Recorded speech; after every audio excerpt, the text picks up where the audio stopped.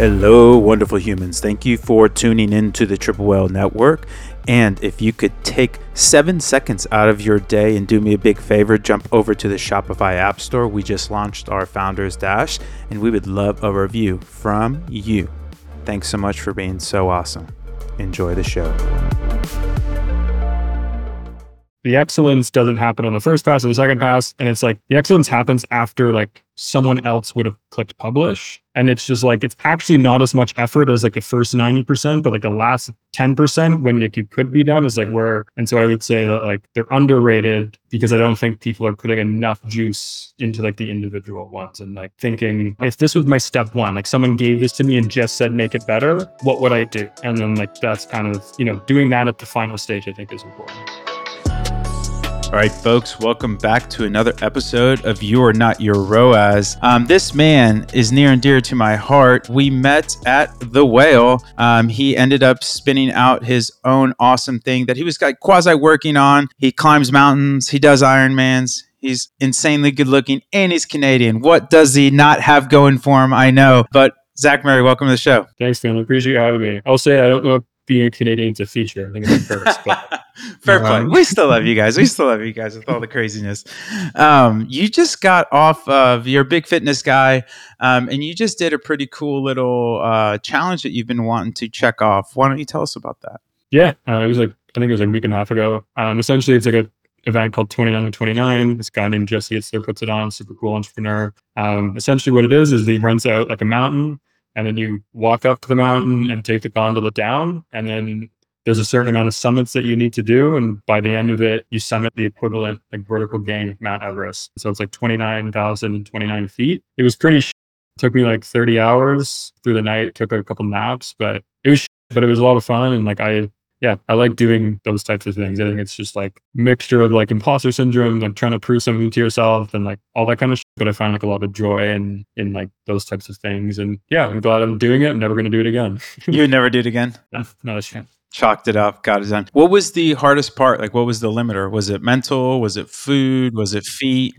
It's not that physical. Like I had like a bunch of screws and plates in one leg. So those were giving me some issues just like from use. But like realistically, it's pretty low impact, right? Like you're only going uphill. So there's not much impact on your knees. The issue is like you have so much time alone to think about quitting and like just like tell like insane stories to yourself. Like, and you just like, you have like really candid conversations, just like, what the f are you doing this? Like, you don't need to like do this at all. Like, you're not, and like, there's literally no glory at the end of it. But like through those conversations, you really like understand like, what it means to commit to something and all those types of things. So I get a lot of enjoyment out of them. And I think I always try to do like one hard thing a year, like physically. And I find that it even just like gives me like chapters in my life. Like the year before I was doing Ironmans and like I can remember like, okay, 2023, like I did the 29, like I did the mountain thing, and it just like lets me like catalog my life, I think, in a lot clearer way.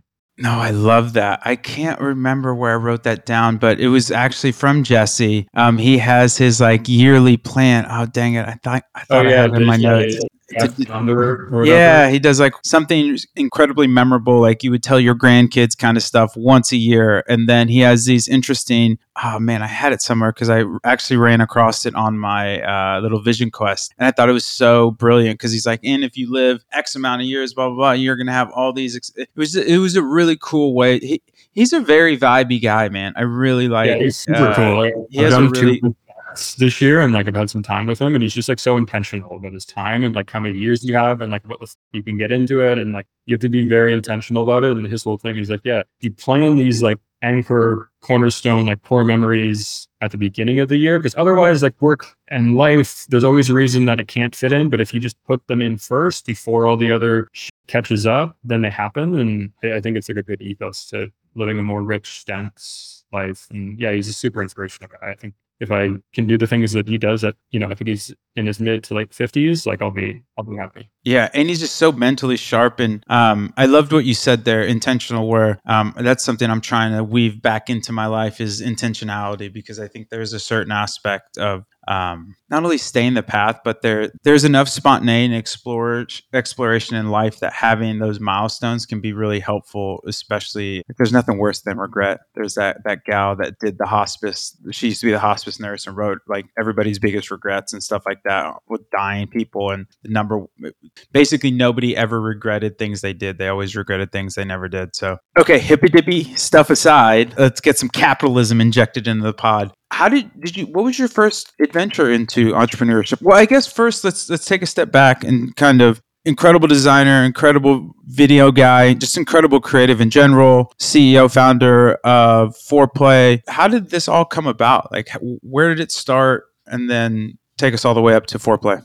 Yeah, I mean, like, I always like to start it at, like, I mentioned like the plates and screws in my leg with the issue on the mountain. Like, honestly, like my entire kind of like professional life began because of that accident. Like, I was really into like BMX biking and like extreme sports. And anyway, I had an accident when I was like 16. It was like the first week of summer, being like a 16-year-old in high school. And yeah, broke my leg in like a myriad of different places. Couldn't really like do anything. It wasn't on crutches. Like I had to be like wheeled around and like shit like that because just there was like so much trauma. So the blood would flow to it, blah, blah, blah. And so I was just like in my basement. I learned like the Adobe Creative Suite because I was like super into like video editing and I wanted to like create sick BMX videos. And like there's still some like YouTube videos of me and my like hoodlum friends ripping around. And I don't know, I think looking back on it, it was just like the idea of being able to make things on the internet. And it was like animation, Photoshop stuff. It was just like incredibly magical to me. And so I started down that path. I thought I wanted to be like a documentary filmmaker. So I had this idea that like you could travel around the world and like do these crazy things and like tell stories. And I went off to university thinking that I wanted to be a documentary filmmaker. I went to like a media production school, but I also had this like piece of me that like really loved money and like I love capitalism, I love businesses, and like those things didn't fit. And like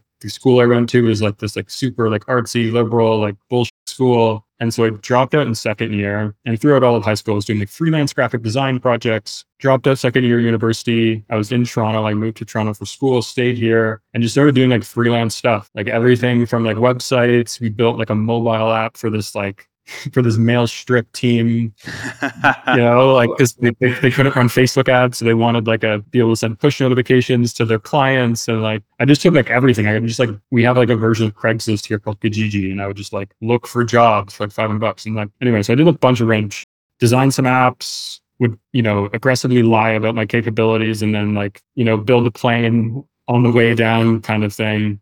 And yeah, just doing a bunch of freelance stuff. I had like a quote unquote agency.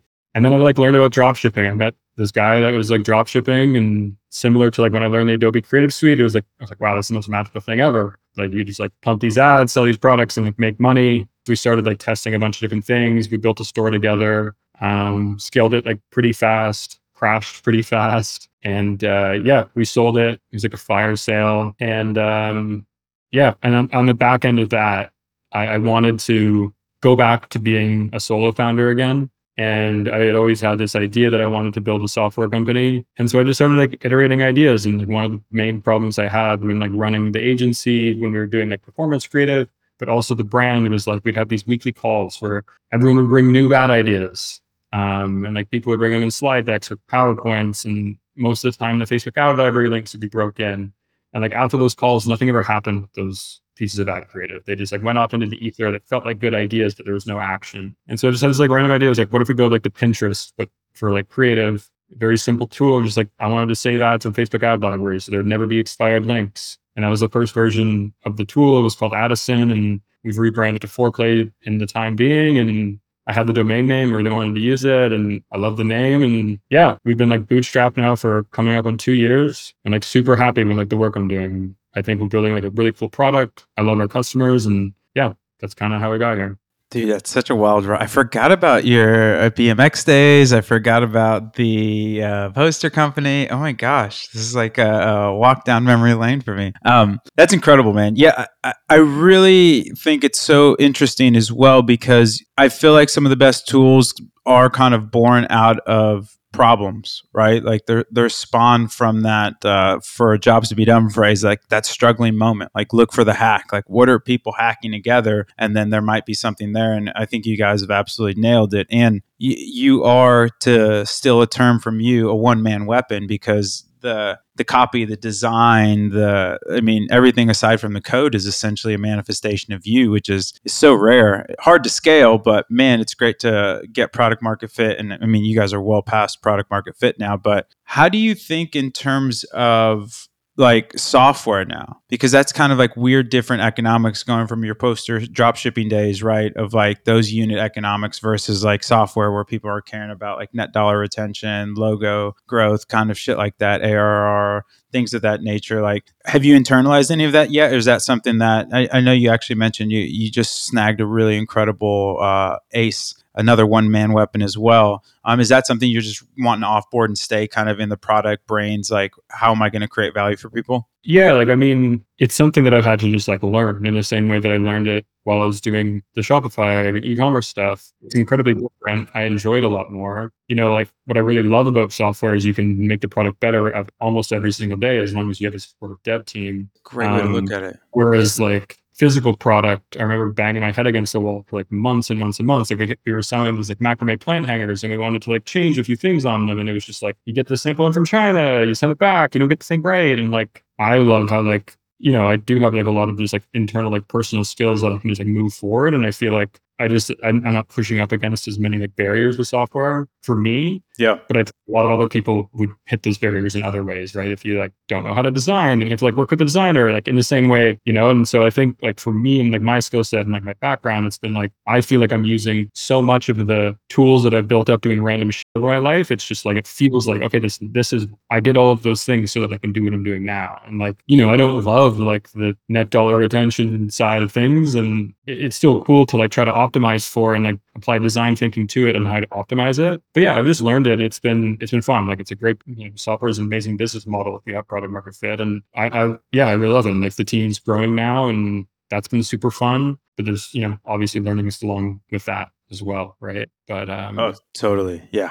Hiring is hard. Managing is hard. I found leading easy, but I hated managing, and hiring is one of the hardest things out there. Where do you find your inspiration from? Like, what are you reading? What are you watching? I know you don't watch TV, but like YouTubing, or like how do you like, if people are starting out or whatever, like, is there anything you'd recommend in terms of skill set building or frameworks or people that you really found inspiration from? I think in terms of frameworks, I think all the things we had talked about in the previous question about net dollar retention and like all these metrics, I think it doesn't matter until you have product market fit. And so like, if you're like a software founder and like maybe you're coming from like a finance background or like more of like, I don't know, an ops background, like optimizing for that kind of stuff when you have 100 customers is stupid.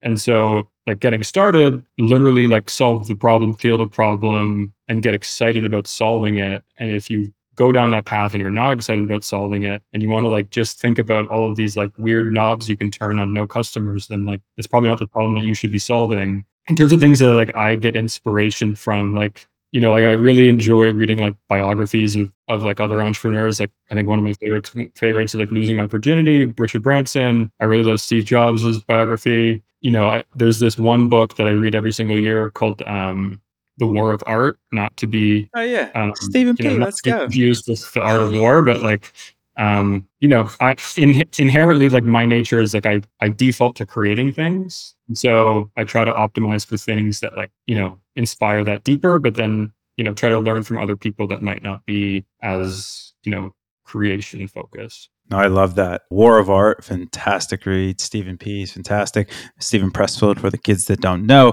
He also has a phenomenal read, not in more of the fiction realm than the kind of productivity realm, but Gates of Fire is also a great read by Steven Pressfield. Those are fantastic recs, man. I'm also reading this one book right here. It's like really small. I'm just keeping it on my desk. It's called Tao Ching or something.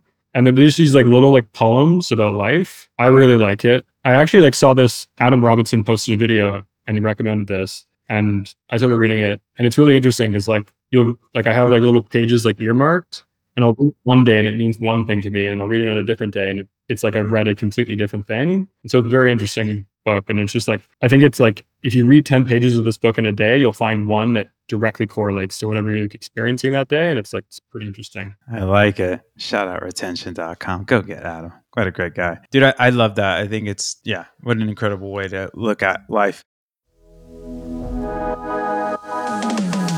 Hello, beautiful people. Thank you for tuning into the Triple Whale Network. This is brought to you by the Founders Dash, our new forever free plan. You can get all of the awesomeness or most of the awesomeness of Triple Whale. So you're going to get a 12-month look back. You're going to get net profit. You're going to get access to the iOS and Android apps so you can have all your metrics in real time anywhere you want. All you got to do is go to triplewhale.com/foundersdash and install the app today and get ready to ride the lightning. Enjoy the show.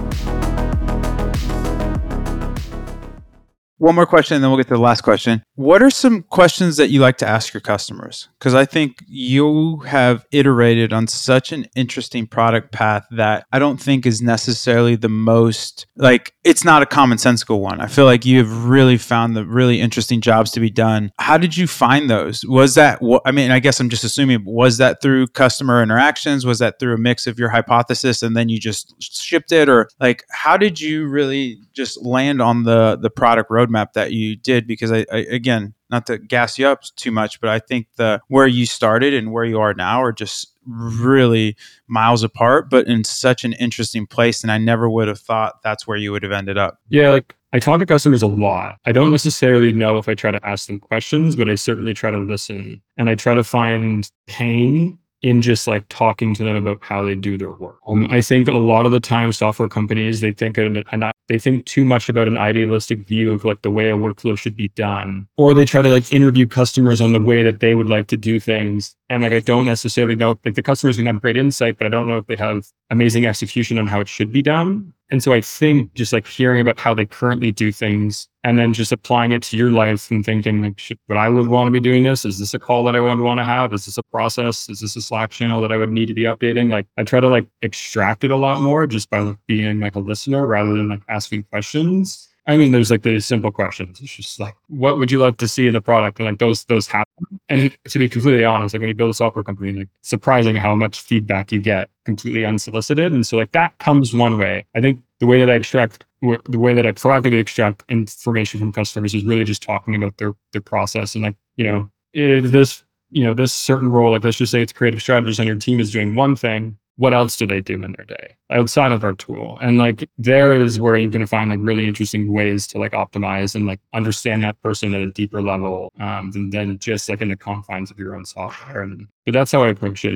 It's not incredibly intentional. I think it's just a common practice that compounds over time. And the more people you talk to, the more pulse that you get on what people would really like. And now I've got 3 other product ideas that I know I could just launch and they're going to work. And it wasn't because people asked for them. It was just you're spending an hour doing this every day. No, I love that. That's my opinion. Absolutely the path. Well said, sir. Well said. Okay. One last question. What's the nicest thing someone has done for you? That's a really hard question. I don't think it was an individual thing, but my parents definitely let me be myself in a lot of ways. And looking back retrospectively, they really much as much as they had their opinions, and I'm incredibly different than my, and they had their opinions, but they didn't usually put hard walls up to confine me. And so I think I'll be eternally grateful for that. And I think just that as a cumulative is probably the nicest thing, because I've seen the opposite of that and what that leads to. And I'm incredibly grateful that I don't. Shout out Mama and Papa Murray. Okay, let's jump into foreplay some more. All right, so how are you thinking of, and I know these are kind of a little bit, like you said, cart before the horse questions, but now that you have this product market fit now, how are you thinking of go to market? How are you thinking of expansion?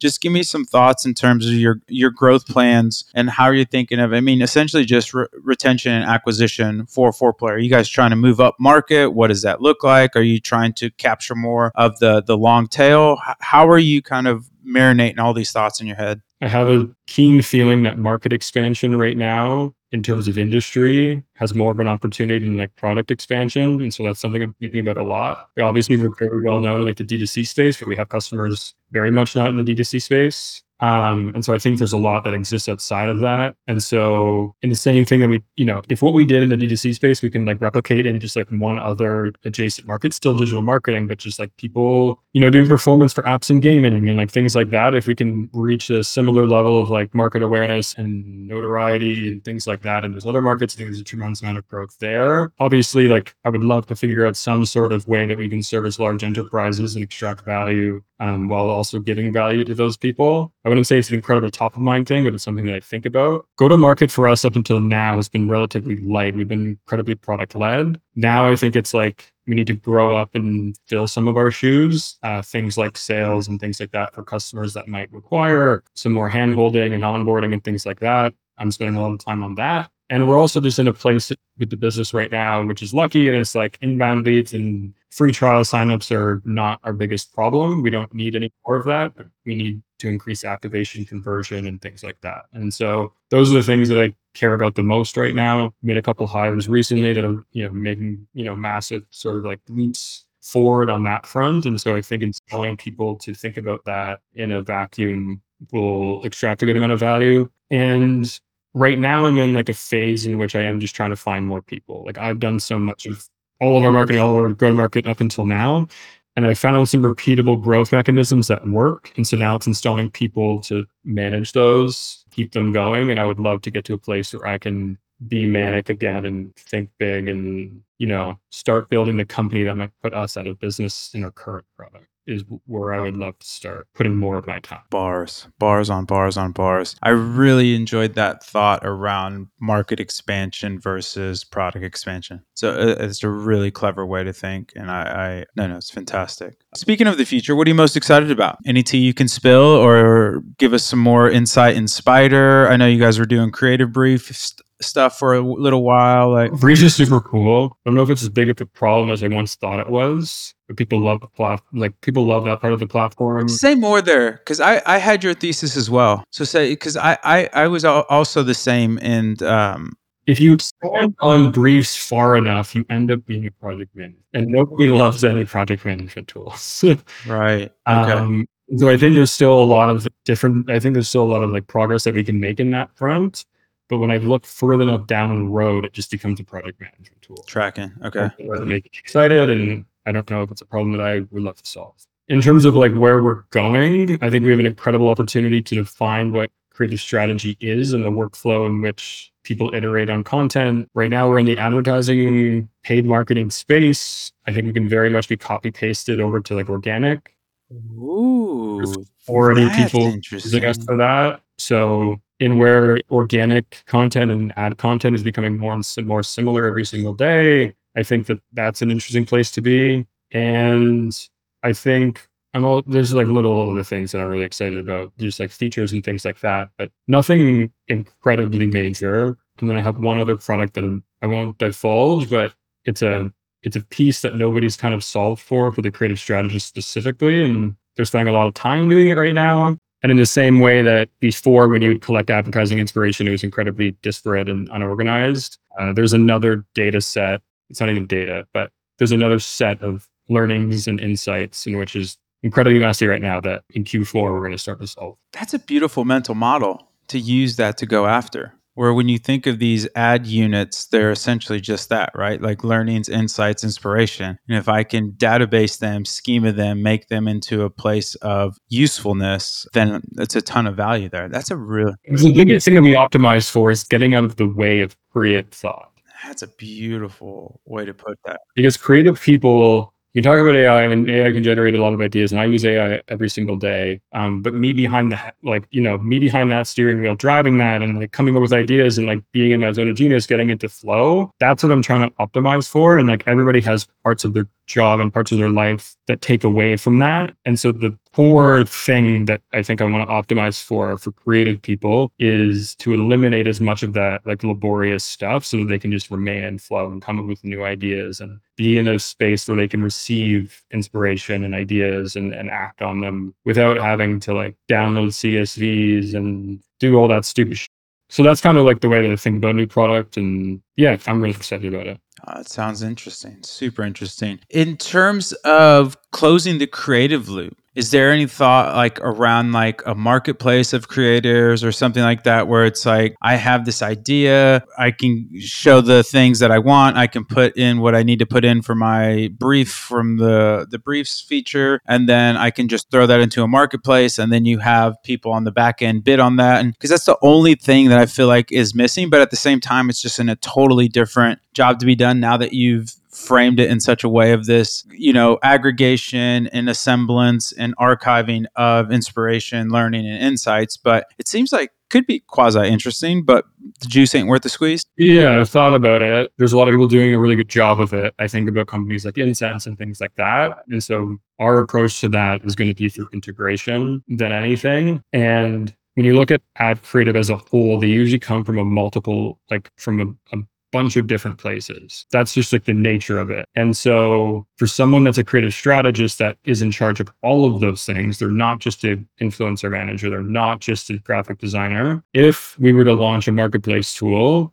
we're essentially being like, oh, you're not supposed to use your current workflow, or you're not supposed to source from all these other places. And we're essentially imposing action based on trying to capture market share that isn't the best. And so I want to do it through integration and partnership. And I just want to be the hub where people do that. And if there's a better creator marketplace in 6 months from now, we build an integration with that. We don't try to compete with it. That's kind of the way that I look at it. No, that's super. I like the integration. I guess the other factor there would be, so we talked about completing the creative. What about storage of ads? Have you thought of that, of keeping their actual ad library? Or I guess they can just save their own. So it's kind of like a hack around that. They can kind of just save their own right now, especially with the new Slider tool. Lets you track a brand. You can just track your own brand and do that. And again, I think I look at that market, and there's legacy companies like Dropbox and Google Drive that do an okay job. There's new companies like Air that do an amazing job.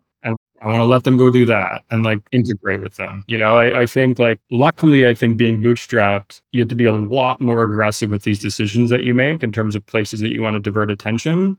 And I've become as our resources have increased, we could explore these ideas. But I'm still trying to remain that bootstrap mindset of prioritization and impact, and only doing things in which you can be excellent at. And you have to also realize that if you divert attention into something else, you're making it harder to become even more excellent at the thing that you currently do. And so I'm trying to avoid that at all costs, while also growing the company, growing feature sets, growing, all that stuff is important, but I think it should be looked at incredibly aggressively to divert attention away from something that you already know that they love. Instead of to take attention away from that to make it better, take attention away from making that better into trying something new. Obviously, you want to keep innovating, but maybe you need to just innovate inward. And kind of the way I look at it. And it's been working. So no, you used my love language of attention. That's my safe word. You passed the test. I was trying to bait you. The focus that you held was A+. I think you're absolutely right. I candidly think that was a lot with AI. I think AI was a head fake for a lot of companies that kind of were like, oh, we're going to try and do this AI stuff, where it's it's cool. I think AI is definitely going to be game changing, et cetera, et cetera. But all the major applications I've seen within applications, it's it's okay. It's an augmentation. It's helpful. But to your point, is it beating out my current workflows? Not really. Maybe I'll toss it in to get some ideation or break the cold start problem or make something a little bit more polished. But I have yet to see it be. I mean, ChatGPT can actually write really well. Midjourney is actually pretty crazy in terms of pictures, but outside of that, I haven't really seen this crazy. I got caught up in the hype cycle as well of that shiny object syndrome, and I really think that bodes well for Foreplay going forward, because I think that can be one of the siren songs when you start to just become a feature factory and you're just everything versus always staying core to your true thesis and really generating that value for that core user or those few core users. Segueing off of that, core users, how do you think of collaboration in Foreplay? Because there is a natural kind of collaboration into it. How do you think of that in terms of feature set, in terms of different stakeholders? Is that something that you is top of mind? Yeah, because right now collaboration is fine. You can add users to your accounts and work with them. The thing with specifically D2C and performance marketing teams in general is they're usually ancestral towards internally, but also just external teams. They bring on an agency for a certain amount of time. I think our next step in collaboration is allowing external teams to start collaborating with each other on their own accounts rather than adding them to their account. Hello Workspace, Slack Connect, things like that. It's an incredible bitch to build. And again, would it be better if it was in the app right now? Yeah. Does it provide as much value to those kind of subset of users that would use it versus like us paying attention and like making the product better? No. And so, same thing with like SOC 2 compliance and like that. Like we have enterprises reach out, like we need SOC 2 compliance. Okay. I'm like, okay, 2 weeks of work to get one customer. Maybe not right now. Like, yeah, it's something I would love to build. But again, like there's this Johnny Ive quote. And he was talking about is like what he learned most from Steve Jobs, and Steve Jobs came into his office and he had said, yeah, Johnny, I don't think you're like very focused right now. And Johnny's like, no, like I'm focused. Like I quit all other things. Like I'm just working on like this and this and this. They're all Apple things. And Steve was just like, how many really good ideas did you say no to? And he was just like, oh, none. Like he was only saying no to like the bad ideas. And he thought that like saying no to bad ideas was like, is it, focus on the good ideas. But he was just like, no, like you're only focused when you say no to really great opportunities though. And like I try to like, and like I really have shiny object syndrome. I incredibly enjoy like creating and like the risk involved with starting something new. And like I'm just over the last like specifically like 9 months, I think I've become like my discipline muscle has really started to like become pretty strong. And if you just kind of keep flexing that, you always end up working on the right thing. And like if something does need to break through, it will. And so, yeah, rather than like chasing our tail or like worrying about what competitors are doing, it's like I really am trying to focus only on the thing that I think will improve the lives of our customers the most, and just like make the app more valuable. Well said. Little Steve Jobs action. The Isaacson bio is doing you good. Getting your money's worth out of it. I love it. Okay, you ready for a little rapid fire? Let's do it. All right. Creative briefs, overrated, underrated? Underrated, because I think people just think that the existence of a brief is all they need, but it's actually like the good brief. It's like, go back and do another pass and make it better. I've always like said it, like the excellence doesn't happen on the first pass or the second pass. And it's like the excellence happens after like someone else would have clicked publish. And it's just like, it's actually not as much effort as like the first 90%, but like the last 10% when like you could be done is like where, and so I would say that like they're underrated because I don't think people are putting enough juice into like the individual ones and like thinking, if this was my step one, like someone gave this to me and just said, make it better, what would I do? And then like, that's kind of, doing that at the final stage, I think is important. I'm going to steal, that's a bar. The excellence happens when another person would have hit publish. That's coming with the heat. Love it. CrossFit, overrated, underrated? Overrated. Really? I thought you loved your CrossFit. I did, but the issue is that it doesn't, if what you're optimizing for is like work, the potential of injury acutely just doesn't pan out. So I think there's like a lot quicker ways to, I like it for the competitive nature. And so if you're optimizing for competitive stuff and you want that in your life, then you should do that. If you're optimizing for like fitness and well-being, I don't think it's the best for the average person. That's actually a pretty great take. Though, to be fair, I'm thinking about joining again because I had the same kind of experience where I did really awesome. I love the competitiveness, got me crazy fit, and then like things started breaking. The one thing is I'm trying to get some more social back in my life. Maybe I'll just go because I do like bodybuilding style stuff right now, but it's just so not necessarily boring, but you're just kind of alone. I think CrossFit's great as long as you either have to take the amount of time to become excellent at Olympic lifts, do that for like a few months, get an Olympic lifting coach where your form is impeccable and won't break down under strain and under exhaustion. If you do that, then I think it's great. The issue is like just going to CrossFit, you're being exposed to like movements that I think that like just if I have like a up shoulder, like I'm going to work in pain the rest of the day. That's just not worth it for what I'm optimizing for my life right now. Yeah, 90% of the population should probably not be doing overhead squats or like heavy overhead squats like that. Yeah, no, totally tracking. Fair points all around. Ironman's overrated, underrated? I think accurately rated. That's fair. I think the only problem with them is they just, again, if you're optimizing for work, they take too much time in your day-to-day life. Oh, yeah. That's a super commitment. And that's a really good point in terms of CrossFit, because the other challenge that I found was like, if you do them like midday or something, you're just like wrecked after the workout. Yeah, if you have a WOD, like your mind won't work. It's challenging. So those are really fair pushbacks. Instagram, overrated, underrated? Overrated. Okay. TikTok, overrated, underrated? I hate TikTok. Like, actually, no. It's probably accurately rated. I don't like it because it just wastes too much time in my day. Yeah, tracking. If 4Pay could collab with anybody, who would you collab with? I feel like we have to do something sexual. Like, I don't know, like Trojan would be or something like that. Trojan would be bad. Trojan would be fucking cool. And like, do a campaign or I don't know, something like that. That would be kind of cool. Have like a little bedpost with notches or something. We're already getting off the rails, folks. If you could spend $1 million with Foreplay, what would you do? If I give you a $1 million check right now, how would you spend it? I wish I had a good answer for this. And if I did, I would raise money. But like right now, we're not spending all of our profits to grow efficiently. If I have this answer, I'd probably go raise. All right. Fair play.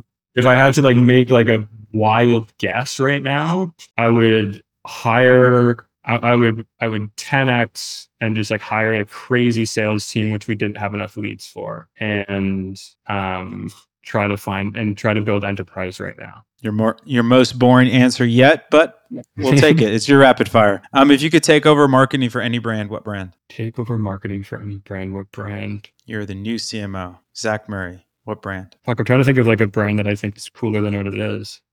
Okay, there's this backpack company called Peak Design. And Yeah, they make backpacks. Yeah. And I fell in love with them when I used to shoot video stuff. Yeah. But now they're just like my daily backpacks, and I think they're the best backpack in the entire world. And I'll die on that hill. I would love it just because I love the product so much. And like, I think that they should just fuck the camera people and just like make really great bags for like EDC and shit. I have some Peak gear as well. Camera harnesses where they make some really cool stuff. Backpacks. The very, very well engineered stuff. If you could witness any event in history, what would it be and why? So you can go, you won't die, you'll transport back after, you can go anywhere, anytime, any place. What would you go see? I would love to be on stage at like a Neil Young, Bruce Springsteen, AC/DC, Aerosmith concert, and then be backstage after the event. And then what I found was like, what I think is so crazy about that time is like those like rock stars would just go to a random bar, and then whoever was at that bar would have the most amazing night of their life and a story to tell forever. And that can't happen anymore. And so I'd love to be in just like one of those situations where it was just like a happenstance thing. This is where these crazy people, and just like the vibe of the place completely raised to like a level that couldn't ever be replicated. There's no cameras, there's no video, and it just exists in that moment, and it never can be relived. Exquisite answer. You are quite the vagabond. Favorite place to travel to and why? I like Costa Rica because it always just feels like a serendipitous place. And weirdly, your day-to-day life just becomes it. In the time that I've spent there, it feels magical and as if you're just like on the path. I feel like there's a few places on this earth that have this hippy-tippy, whether it's the Vortex or whatever. Sedona and Costa Rica are the two places. You need like a really good mix of like hippie, about to lose their mind, and then like money. And when you combine those two things, it's just like those places are the best. Yeah, it's interesting. I love me some Costa Rica.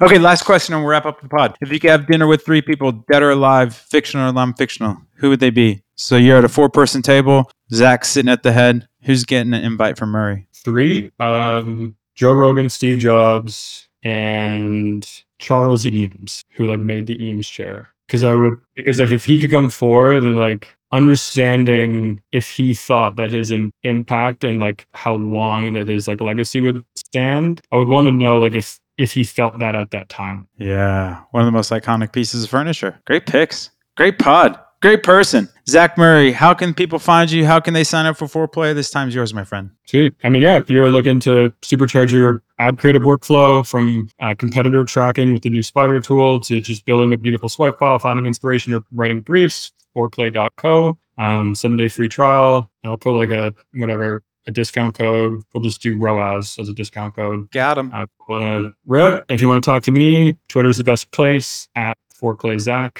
ZACH. And then, yeah, one thing that I love is like talking to people that want to start like software companies and like want to stay strapped. And I had like a few people in my life that were like the only reason I stayed bootstrapped, because I think, the devil of VC can like suck you in. And so if anybody's like in that spot and wants to just jam, I love talking to people and just hearing what they're working on, share ideas and like that. So feel free to hit me out. Yeah, man. It's been so incredible what you've been able to build, and I've loved your tact and the way you've been able to build it. And yeah, man, you're a muse, a friend, and an incredible athlete. So thank you for joining the show. Come out to Austin. We'll do it big again together. And yeah, man, wishing you all the success. I'm just been been blown away to see you blossom into the founder CEO that you've become. It's been really cool to watch. Not a CEO, I'm a founder, not a CEO. Oh. So who's the CEO right now? It's just this headless company.